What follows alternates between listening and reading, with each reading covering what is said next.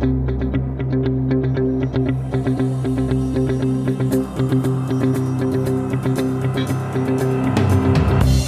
to another episode of The Coiling Solution, where we bring you awareness and actionable insight. On this episode, I am proud to welcome Daniel Edds to The Coiling Solution. For 25 years, Dan has been a practicing management consultant, working with state and local government, healthcare, K-12 education, higher education, and nonprofits. He is an author of 2 books. The first, Transformation Management, and his most recent, Leveraging the Genetics of Leadership, Cracking the Code of Sustainable Team Performance. His latest book demonstrates how elite organizations are revolutionizing the practice of leadership, recreating the world of work and setting new standards for employee engagement and customer value. So please join me in welcoming Dan to The Coiling Solution. Dan, welcome to the show. Thank you, James. It's a delight to be with you. No, I'm looking forward to this conversation. I've looked over some of the research you've done, and I'm excited about this topic because it is one that I am truly passionate about. So before we jump in, there's a question I like to ask everyone to get things warmed up. If you think about some of the people that you spend the most time with that know you best, that would say, I know Dan, there's not a thing I don't know about him. If you're really honest, what is one thing you can share with us that they do not know? Oh, gosh.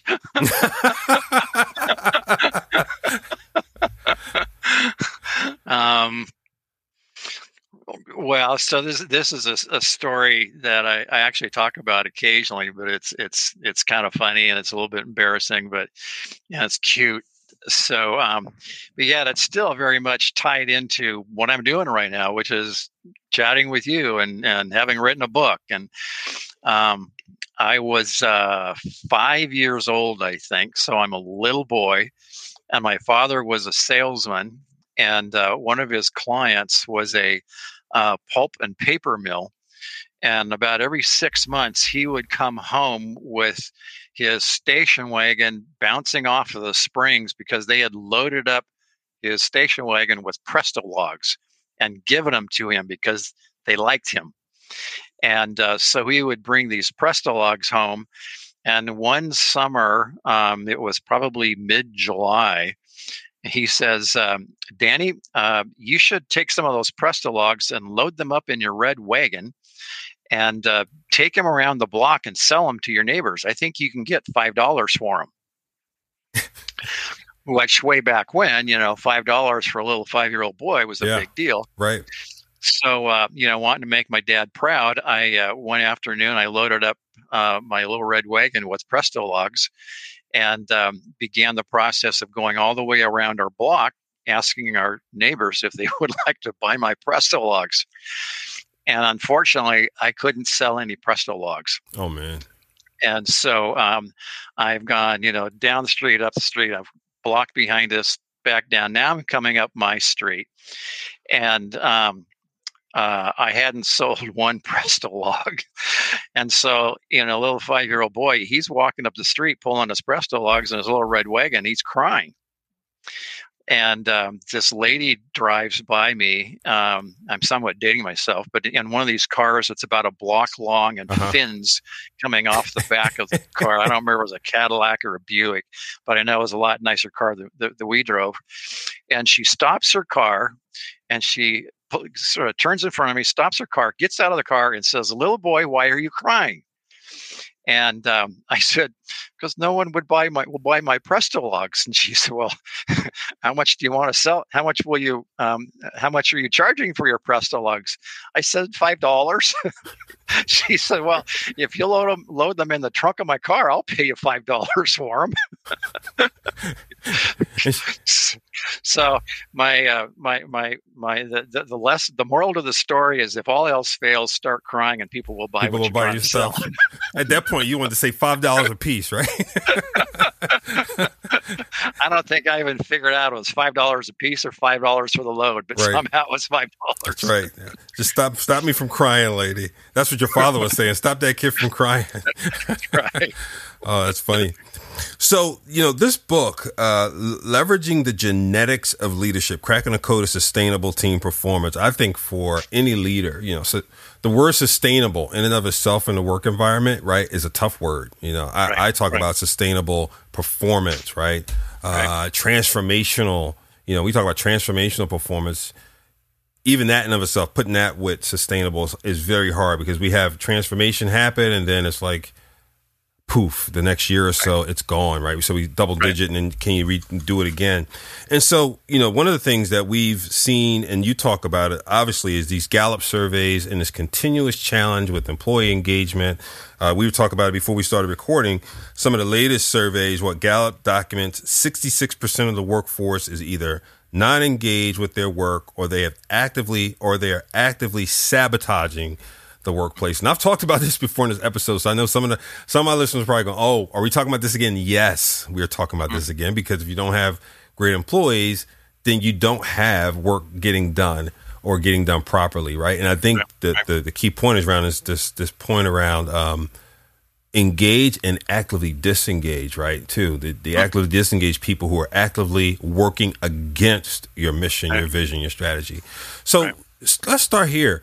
What got you into this work? What's your why as it relates to this work? Yeah, great question. Well, so let me tell you a quick story. I had finished a project for a large state agency, and this particular agency did all of the licensing for 450,000 healthcare workers, and they were frankly a mess. And when I got done with the project, it was going to take them probably 18 months to implement what we had done, but there was some light at the end of the tunnel. And I was having my very last meeting with the deputy director, and I was just getting ready to say goodbye. I had my coat on, I had my computer case in my hand. My hand was on the door, ready to leave. And in almost a tone that was confessional, she said, I don't even tell my friends where I work anymore. And I turned around and I said, why not? She said, it's just too embarrassing. Wow. And I'd love to say that's the only time I've ever heard that. But the reality is various ways, different context, maybe not with that same degree of passion, if you will. Right. But I've heard that dozens and dozens of, some version of that dozens of times. And at some point in the last 4 or 5 years, it struck me, what a waste. Right. What a colossal waste of human passion, intelligence, creativity, innovation, all of the good stuff that makes us human. We're universally we're wasting it. Right. And so, and that was just one instance, but some point in there, I began to ask myself the question: well, how organizations that really perform at a high level, how do they do this thing of leadership? Right. And what do they do that's different? Yeah. Because in 25 years of consulting, I can't say I ever met, maybe with one or two exceptions, I can't say I ever met anybody who wasn't qualified to lead. Right.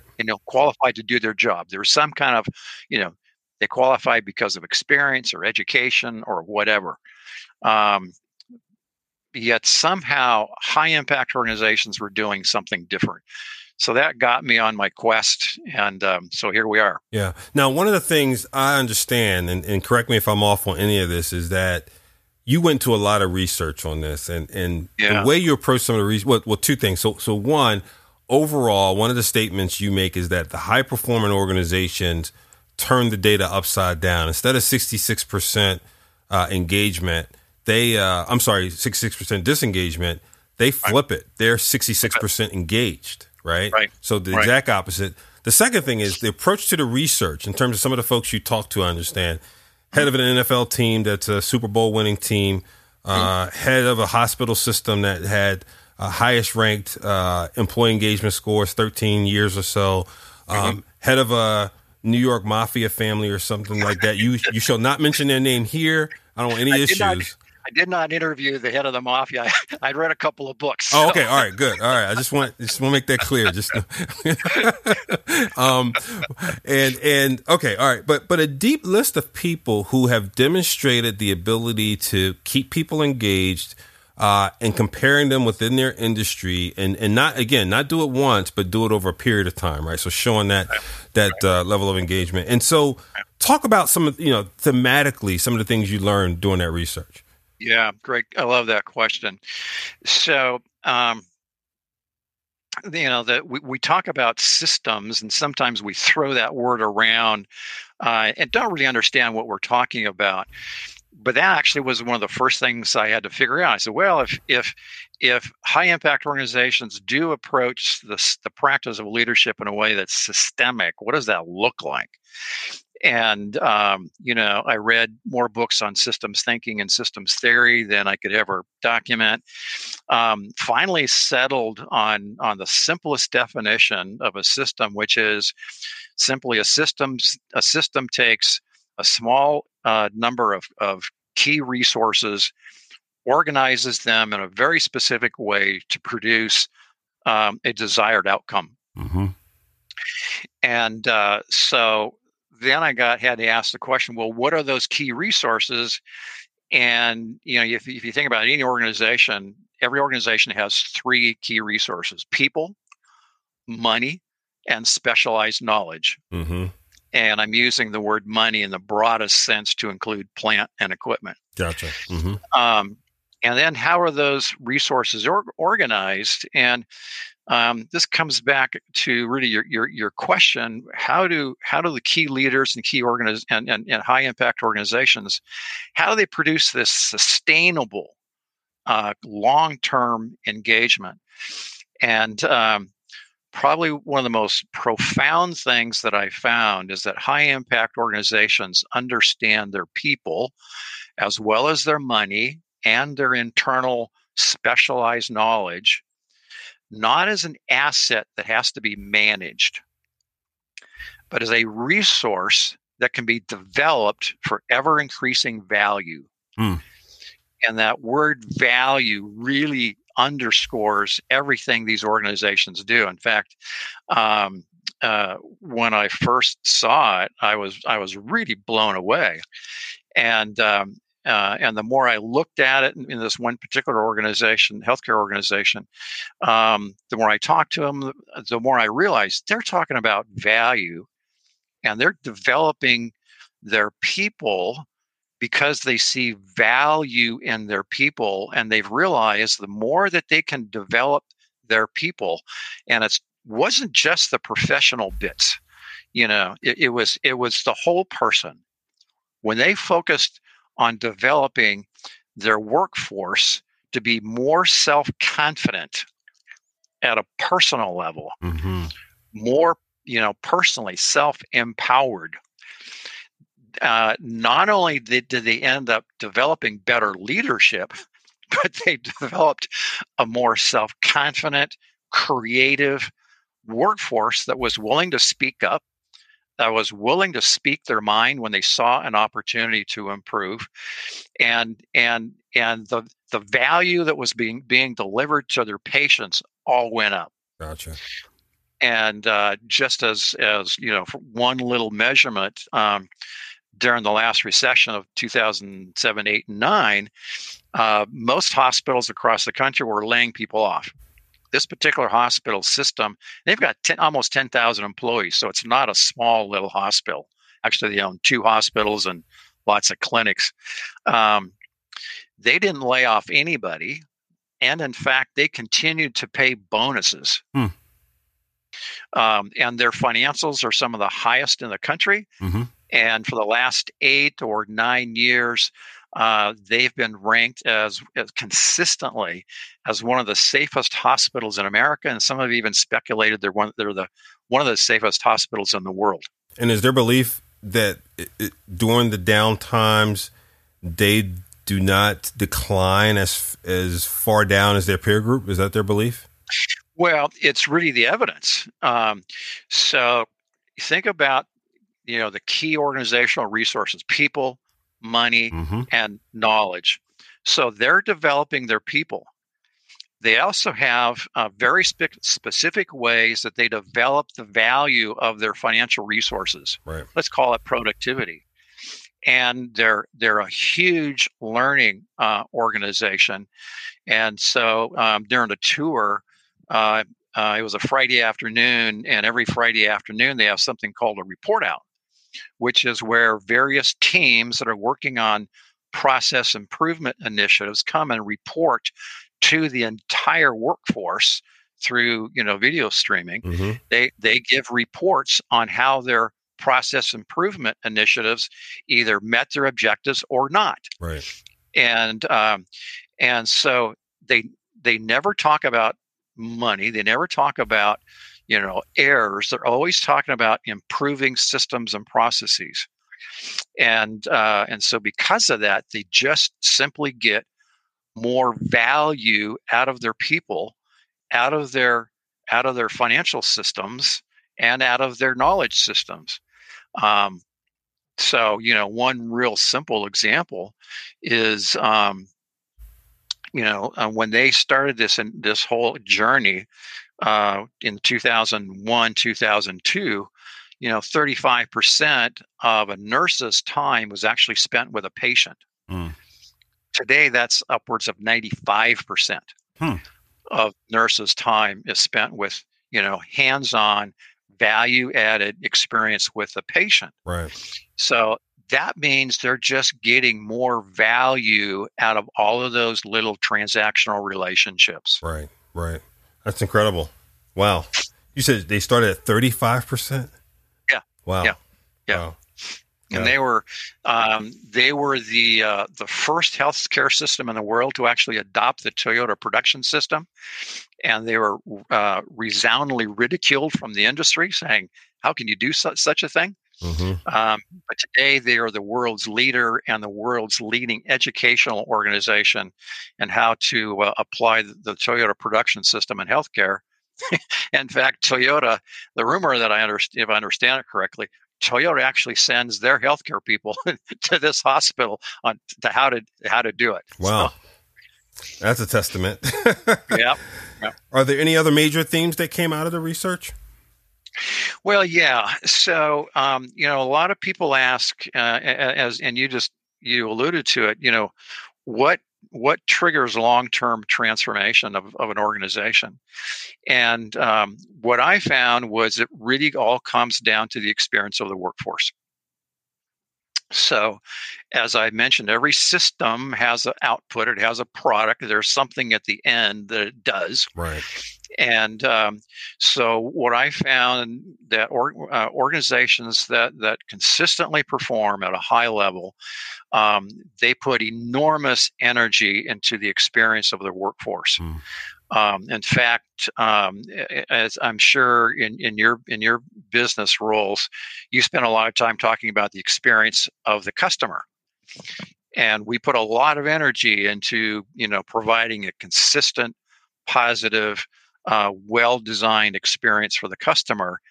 What these organizations do, they put as much energy into providing a consistent, positive, well-balanced experience for their workforce, which then gets passed on to their customers or their patients. Yes. And sort of the sideline to that I noticed is they really make it a strategic initiative or a strategic imperative. Maybe you have had a similar experience. It's happened to me a lot where you're going to an organization, they say, we want you to fix this team or do that thing over here and, get these people working, well and look at their processes and stuff. And one of the things I will frequently ask is, what are some of your strategic advantages? Right. And they'll say, well, it's this thing or the other thing or the market share or the size or whatever. But almost always someone will say, oh, it's our staff. We have a fabulous staff. Mm-hmm. And okay, nobody's perfect, but we really shine when it comes to our staff. And then I go and I start working with that staff, and I find that they're discouraged, they're exhausted. Mm-hmm. It's not an issue of compensation. but they feel underappreciated, consistently underappreciated, voices not heard, and but the organizations that flip the data on employee engagement, they've figured out how to engage their employees through an experience where their voices are heard. Yeah, everybody's working hard. Nobody's slacking off, but their voices are heard. They're contributing the best of who they are to the organization. And by the way, they enjoy coming to work in the morning. Right. Right. That's good. One of the things that you wrote in the book is, or I think in one of the intros to the book somewhere, I think you wrote this, and correct me if you didn't, but I quote, "Traditional books on leadership strive to create courageous leaders who will attract followers. Leveraging the genetics of leaderships will show you how to create a courageous workforce who will attract customers. The result is unparalleled performance in a workforce that grows into confident and empowered human beings. It all begins when you learn how to leverage the genetics of leadership." When I read this, I read it a couple times, and I was kind of stepping back, and it made me think about, I can't think of his book right now, but the book where he talks about the flywheel, right, and the leadership team and the flywheel, and God dog it, I could see his face, but I can't think of his name. I think you know the book I'm talking about. Good to Great, right? Yeah, right. And you think about, I think during that era, we'd all think about the iconic leaders, right? Jack Welch and people like that, and their different modes, right? Like Jack's mode of, either we're number 3, 1, 2, or 3 in the business, or we exited. One or two, or we exited, and those different things like that. And you had those kind of leader, iconic leaders in those molds, so to speak, right? Who were able to establish almost in and of themselves a culture, and have that culture then take hold. This feels like this is about, again, the application of systems thinking and applying that in such a way that it's not that the leader becomes obsolete, but the leader, again, is what's the word I'm looking for? Is a servant leader, right? And is in a place to be in service of. Like in some places I've seen, and I know I've done on purpose, created an inverted org chart to help people see the visualization of what my role should be, right, in terms of serving others. Is that what you're presenting here? James, as I'm listening to you prep me for the question, I'm like, yes. He gets it. That's exactly what it is. And, so one of my sort of hot button issues in this is really around this idea. You've been to them, I've been to them. Somebody we go to a conference, and the world's best leadership guru comes on, and it's inspirational and it's exciting, and then we have to get up on Monday morning, actually go to work and do something. And somehow what we just learned in the moment of inspiration sort of goes out the window. And we think, well, maybe on Wednesday I'll be able to put that into practice, but we never really get around to it. And really what I discovered was these high impact organizations, instead of focusing on trying to develop, bold and courageous leaders, they really focus on developing a workforce that's courageous, that's bold, that's willing and ready to speak up, to take a risk. And when they focus on the workforce, oh, by the way, they also then develop great leadership, which is bold and courageous, but they focus on the workforce.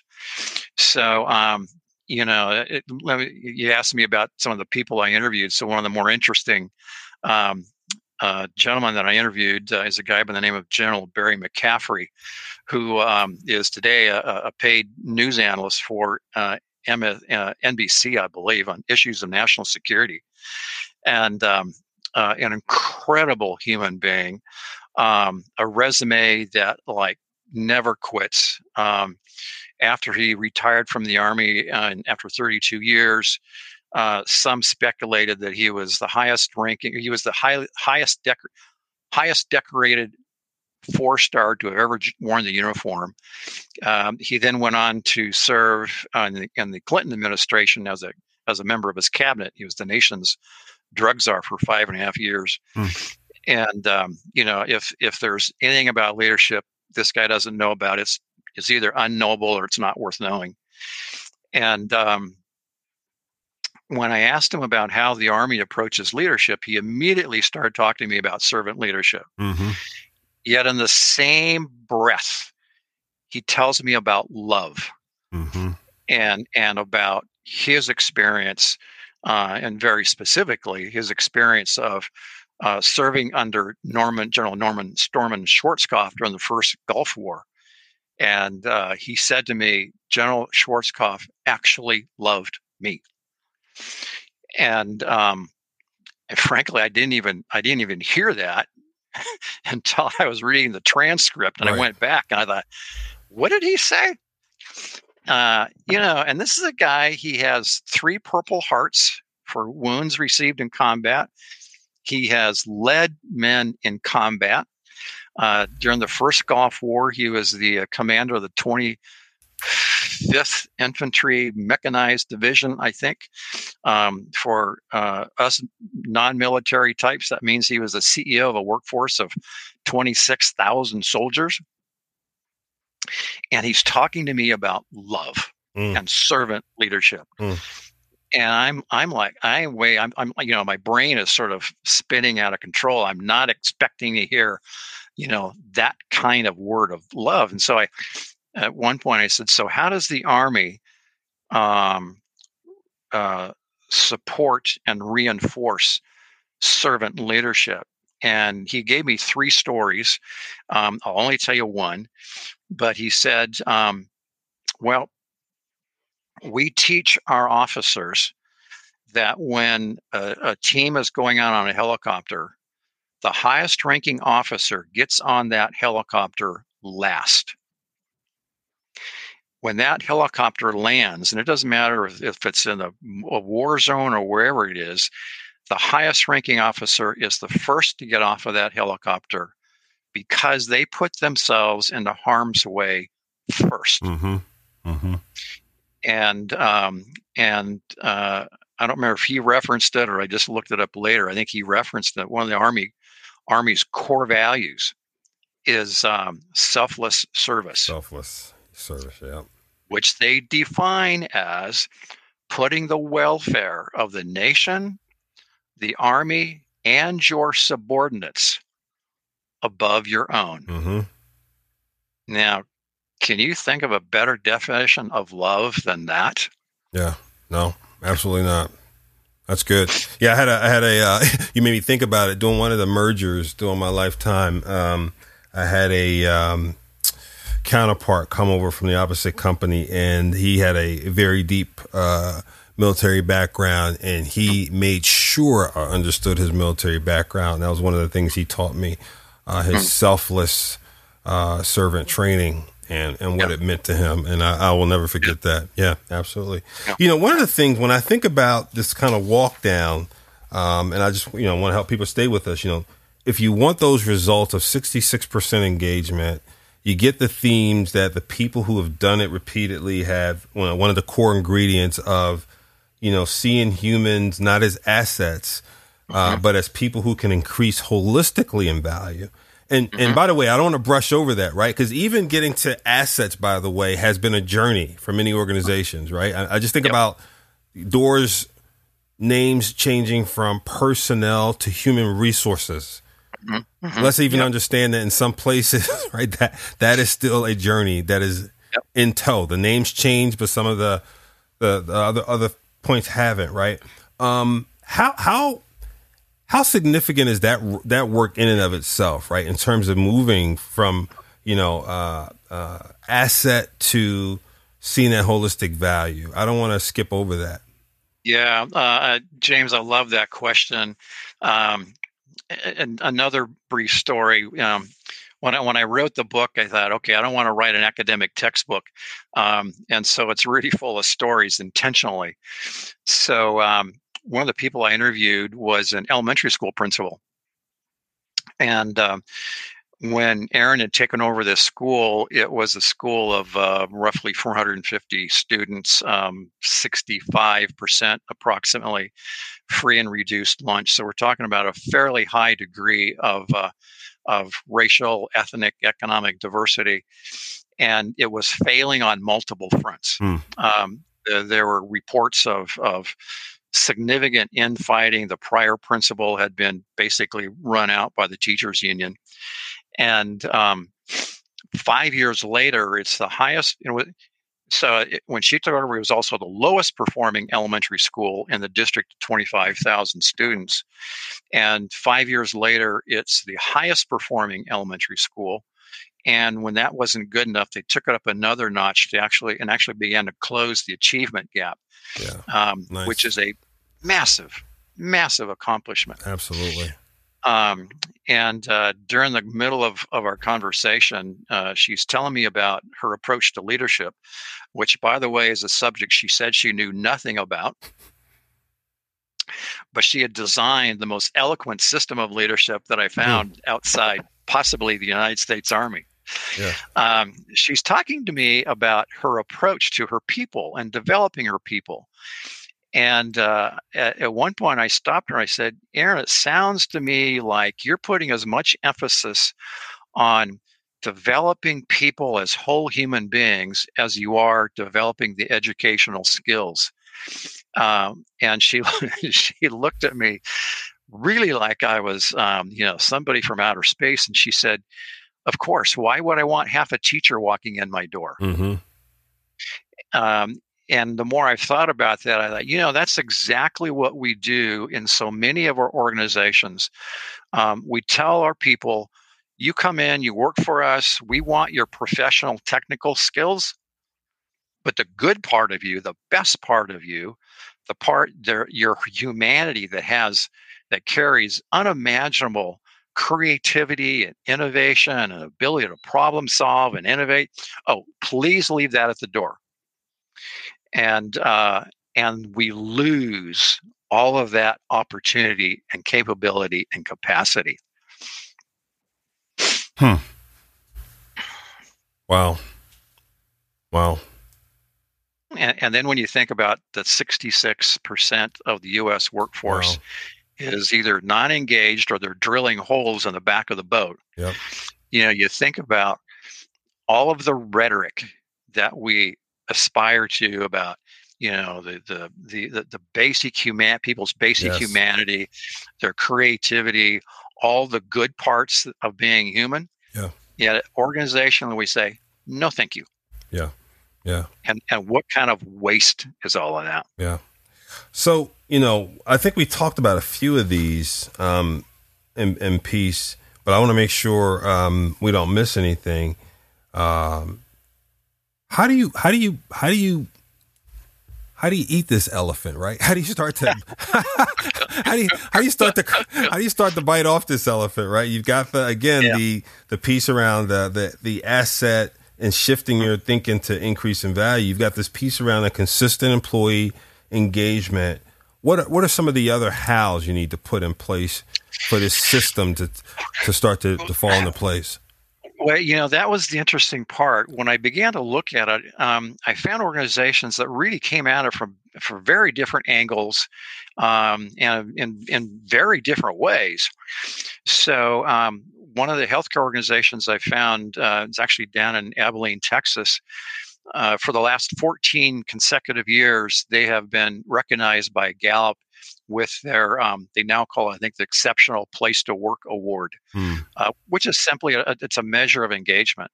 And in my interview with the CEO, who's since retired, I said, "Well, how did you do that?"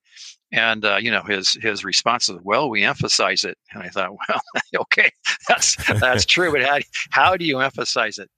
And it was really very simple, hard, but conceptually simple. Mm-hmm. He said, we measure every leader by the engagement levels of their team against Gallup's national standards. Aha.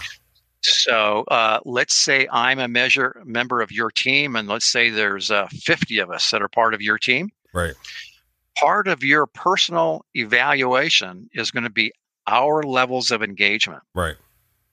So if you know that you're going to be evaluated based on our collective levels of engagement, how much interest are you going to put into, do we like coming to work in the morning? Right.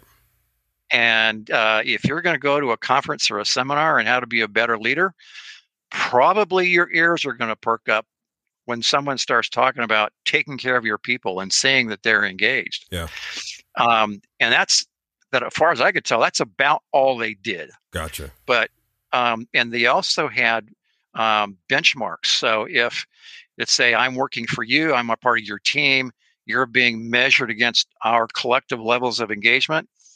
The objective was that we would be in the top 25 percentile against Gallup's other database. Got it.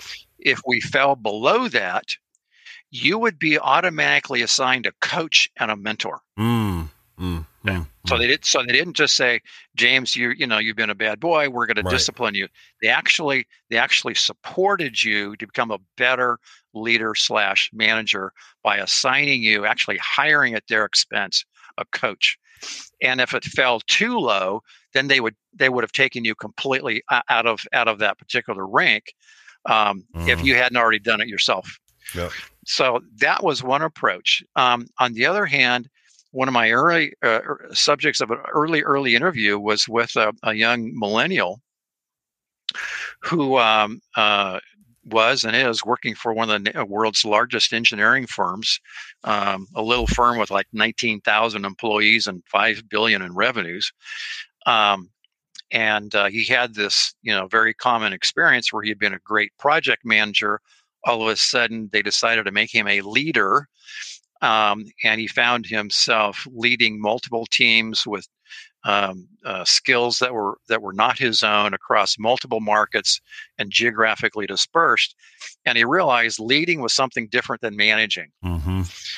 And so, he told me, he said, I'm a man of faith. And so one of the first things I did, he said, I did a Bible study on what Jesus said about leadership. I thought, okay, that's pretty unique. And then he read 4 or 5, best-selling books on leadership. And I don't, you and I, we'd probably recognize him. And this is exactly what he said. I concluded from my research that leadership is essentially a relational enterprise. I love it. Quote, end quote. Yeah. And so, he's an engineer. I mean, he's not, one of these dynamic, charismatic guys. He's an engineer. He thinks about things very, very logically. Yep. And so he went about designing a system really for himself to create relationship within his teams. Yeah. And it started out with things as simple as, he says, Dan, when people would come into my office, I learned that I always needed to spend a few minutes with them, just getting to know them as a human being. And he said, then I realized that when I went to their workplace, or their workstation, I could do the same thing. Yeah. That's right. It's funny how that works, isn't it? Yeah, not rocket science. It's funny. Yeah, you could actually go to them. Yes. Yeah. You don't have to summon them. Exactly. And then the thing that got me laughing the most was he said, and then I realized that it really wasn't just about their relationship with me, but it was also about their relationships as a team. Yes. And so he said, I pulled out all the office, cubicle dividers and stuff, and I took all of them out, set up an open office concept, and I put a ping pong table in the middle of the office. Yeah. And I said, well, how'd that go? He says, well, and he looked at me, he said, well, our engineers that are sort of like your age, he said they were pretty skeptical, but the younger ones loved it. But he said it took about 3 weeks, and all of a sudden we've got, inter-office ping pong competitions going on when people are on breaks. And then he tells me the results, and I've been able to track him a little bit over time. And his company was merged with another one, and all of the usual people coming and going.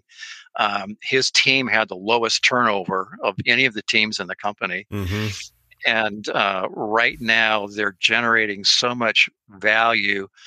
He can't hire engineers fast enough because of the demand. In fact, I about maybe a little over a year ago, I was talking with him, and he said just recently they had delivered 15 major proposals for major public works projects. Right. He said, frankly, I'm scared to death because we won 14 of them. And you know what? The team will help figure it out. All right. They do. Absolutely. They will help figure it out. That's what happens on great teams like that. Yep. Well, Dan, this is incredible research and work you've done. What do you hope ultimately becomes of this work you've done? Well, thank you, James. That's a terrific question. On a broad level, I really would love to start a kind of an international conversation about the meaning of leadership. Mm-hmm. That's a bit of a big challenge, but you got to start someplace. Sure. But on a more personal level, it's really not about selling books. What it really is about, and my hope, and I'm actively looking for organizations right now who will say, I want to look at how we do leadership, and I like this idea of a way of doing leadership that's systemic. And I'm looking for organizations who will accept that challenge and take that on, because I know it works. I've seen it work. I know how it works. It's not easy. In fact, one of the CEOs I interviewed who intentionally designed a leadership system, most end up doing it by accident. He actually intentionally designed it. I said, so how did your leadership team react when you started rolling this out? And he laughed. He said half of them got up and walked out, and the other half thought that I would eventually walk out. So I'm not going to tell anybody it's easy. Yeah. But I think the rewards from what I've seen are enormous. Yes. One of the things that I saw, two things that I saw. One was that all of a sudden these organizations are at the top of their industry and people are coming to them for help. Right. How do you do what you do? And of the organizations I looked at, 3 of them have had to spin off training organizations just to meet the demand for help. Wow. And the other thing that I saw was that people will be lining up at the door to do business with you. Yeah, that's good. That's really strong. One of the things I would, I don't know the answer to this, but it's a question that is really nagging at me. It's nagged at me before, but this conversation has really provoked it the more. And so if you get into these deeper conversations, given your research and such, I'd love you to tease it out. And I'd love to be a part of the conversation if it's appropriate. Is I wonder sometimes, I think language is important, right? Mm-hmm. And I think we get very embedded and ingrained in what we know, and sometimes we can repivot and learn new things. Sometimes we can unlearn, right? But sometimes if we keep the language the same, it's difficult to do either. Yep. And leadership has a certain connotation and thing we've come to know with it, right? Yep. Things such as power, prestige, so on and so forth, followers, example. And I feel differently when I say steward. Steward to me means I am occupying a box, a position, and such for a moment on behalf of someone else or an entity. Yeah. To shepherd it and make it better for a time, for a season. It could be a long season. But it's more intentional in its wording, right? It means I'm going to take this for this season. It could be a year, 2 years, 3 years. But during that time, I hope to get it here and leave it better. But I know I am going to leave it. And I'm going to leave it better. And whether you follow me or not, doesn't matter. Yeah. You should be following the box. You should feel good about the box and the role. But not me is not important, right? It's about the box and the role and what we're all trying to do together, right? Yeah. And I think leadership can sometimes become easily, for any of us, too much about us. Yep. Just my thoughts. Well, James, I love that concept of stewardship. Actually, hadn't thought about it, so that's a new word I'm going to have to add to my vocabulary. But yeah, you're absolutely right. It is about stewardship, and you mentioned the idea of followership. Um, Frankly, I've learned to really hate that idea. Um, my backyard butts up against a city park, and it was maybe a year or so ago. There was a coach, end quote, helping 8, 9-year-old boys how to play football, and they're doing some kind of an exercise, fitness exercise, and he was having them run calisthenics and stuff. And he said, "There's two kinds of people in the world: leaders and followers. Now, who are my leaders?" Mm. And message: if Johnny is slower than Billy's a better human being. And you say, words and language matter. Could not agree more. Again, quick story, then I'll be quiet. One of the case studies is a small engineering firm, and this company has 200 employees. They design and manufacture high-end custom commercial furniture. None of your audience has ever heard of them, but if I told you who their customers are, you'd recognize every one of them. Mm-hmm. They're all major national brands, and 200 employees, and together they initiate roughly 1,000 to 1,250 kaizens, or process improvement initiatives, every year, which means every employee, and not every employee participates, but every employee has identified 5 to 6 opportunities to extract waste out of the company. And each one of those kaizens saves them approximately $1,000. Wow. Yeah.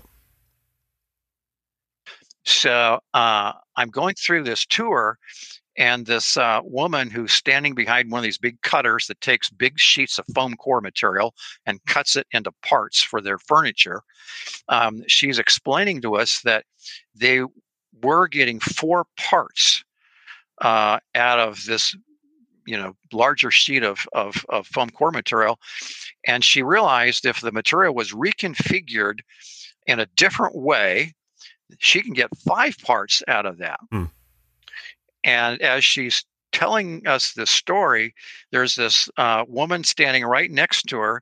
And every once in a while, she would say, "I saw this idea and I went to my mentor." And she would sort of turn to this other woman who hadn't said a word. And then she would talk about, going to her mentor, and the mentor coached her through the process. And finally, I have to ask what I thought was the obvious question. I said, is this lady your supervisor? And she looked at me with one of those looks like, well, dummy, yeah. But she says, yeah, but I guess so. But we just call them mentors. But that word, yes. mentor, yes. Symbolized the relationship that they wanted their leaders to model. Yes. They weren't, production leads and manufacturing leads and all this stuff. They were mentors. Yes. And that word was the perfect embodiment of the relationship that they wanted to establish. Yeah. And it creates a different level of intimacy and everything. It changes. Absolutely. It changes everything. Absolutely. That's so good. Well, Dan, congratulations on the book. Thank you. And I want to remind people of the name of the book again, Leveraging the Genetics of Leadership. It will certainly be in the show notes. Let me try to recap. And Dan, anything I missed, please feel free to jump in again. Gallup reports that people today, most organizations, world or U.S., are 66% disengaged. The opportunity is to flip that and be 66% engaged. And again, thematically, some of the things Dan learned is that people and the companies that are 66% engaged see their human resources not as an asset to be managed, but as a resource that can increase in value. What a huge shift. Secondly, they are working on consistent employee engagement. So the same things we do, we have chief customer engagement officers, think about who is your chief employee engagement officer, right? And you probably have that role already, but maybe not name. And can you amplify that a bit? Another ingredient is in that thinking about humans more holistically. So not just what's happening in the workplace. Think about them holistically in terms of your programming. 4, measuring engagement versus the Gallup score. So think about the story that Dan told in terms of holding people accountable. And we've done this on a lot of different things, right? We've talked about it in regards to diversity and equity and inclusion and so on and so forth. But how you measure and then how you relate that in terms of performance and tie it to compensation and the appropriate weighting so people feel the weightiness of it. Dan gave the point of if they're not doing as well at it, the person gets some support by way of coaching. Well, what does it also mean relative to comp? If they're not doing well and if they're doing much better than the rest of their peers inside of the organization relative to the Gallup scores. What does that mean in terms of comp and otherwise? And then lastly, the point around the person's research and their insight in terms of building relationships and how that plays out, right? The person coming to their office, they can go to their office or their workstation, putting the ping pong table in, giving people what they need to feel more part of the workplace, more part of the community, etc. And even the last story of just redefining that relationship title. Instead of boss or manager, using the term mentor. All those things can make a big difference in how you flip those numbers and get 66% engaged. Right. Beautiful. Thank you, Dan. Couldn't have done it better myself, James. Excellent. I'm a protege. Hey, Dan, I'm honored. Thank you for being a part of this episode. Appreciate you. Oh, thank you. Thank you. Thank you for listening to another episode of the CoreLink Solution. Those were our thoughts, but as always, I would love to hear yours. Be sure to send me a comment wherever you're listening, or you can email me at jamesrousseau@thecorelinkSolution.com. Further, if you find a podcast to be of value, please hit subscribe, rate it, and write a small review, and share it with someone you think it might help. Thanks so much for listening, and I'll see you next episode. Be informed, be empowered, be accountable.